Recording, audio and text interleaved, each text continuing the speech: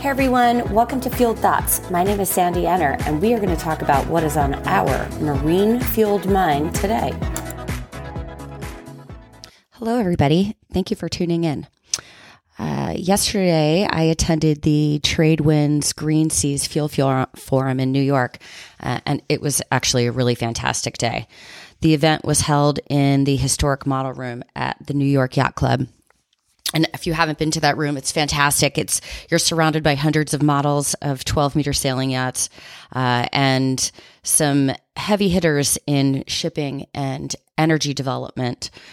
Weighed in on all the pros and cons of all types of future fuels, including biofuels, LNG, methanol, ammonia, fuel cells, batteries, nuclear, and wind.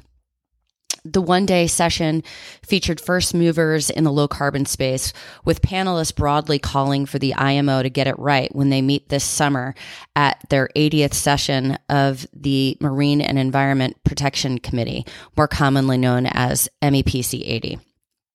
In addition to well-stocked panels, the agenda also featured one-on-one interviews with the likes of Hamish Norton, the president of Starbulk Carriers, who is still bullish on open-loop scrubbers and wary of the perils of ammonia as marine fuel, and American Bureau of Shipping, ABS Chief Operating Officer, who discussed ABS's collaboration with engine OEMs and ship owners on a range of future fuels.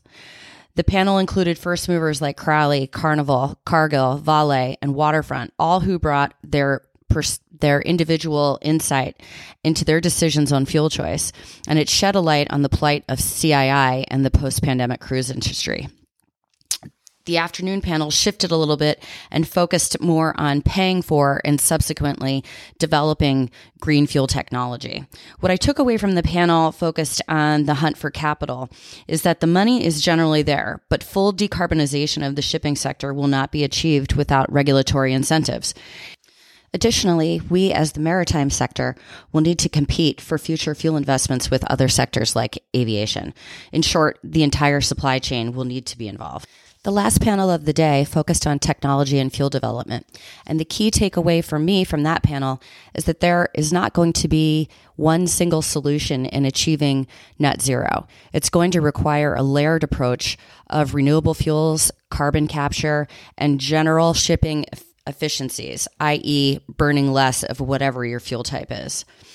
It's also likely safe to assume that whatever we know now, or think we know now, will significantly change and develop as we sail towards and beyond 2030.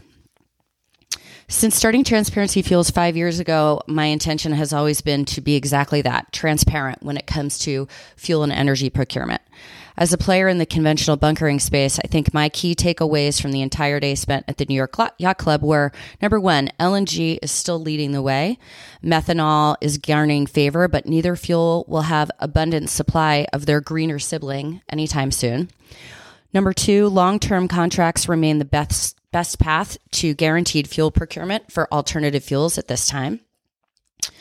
Number three, emissions trading systems and green corridors need to be developed mutually, and that does not appear to be the case at this point in time. Number three, cargo owners are going to be the holders of the keys when it comes to additionally driving change. And five, there's a lot riding on what happens in London this coming July, with the hopes being on the development of a global approach in order to prevent fragmented trading markets. So as this develops, Transparency and TC Green will continue to work with owners, technology developers, class, and suppliers to accurately understand the path to what the real future fuel supply and delivery will look like. Let us know how we can help you. And until next time, be a good person and pay your bunker bills.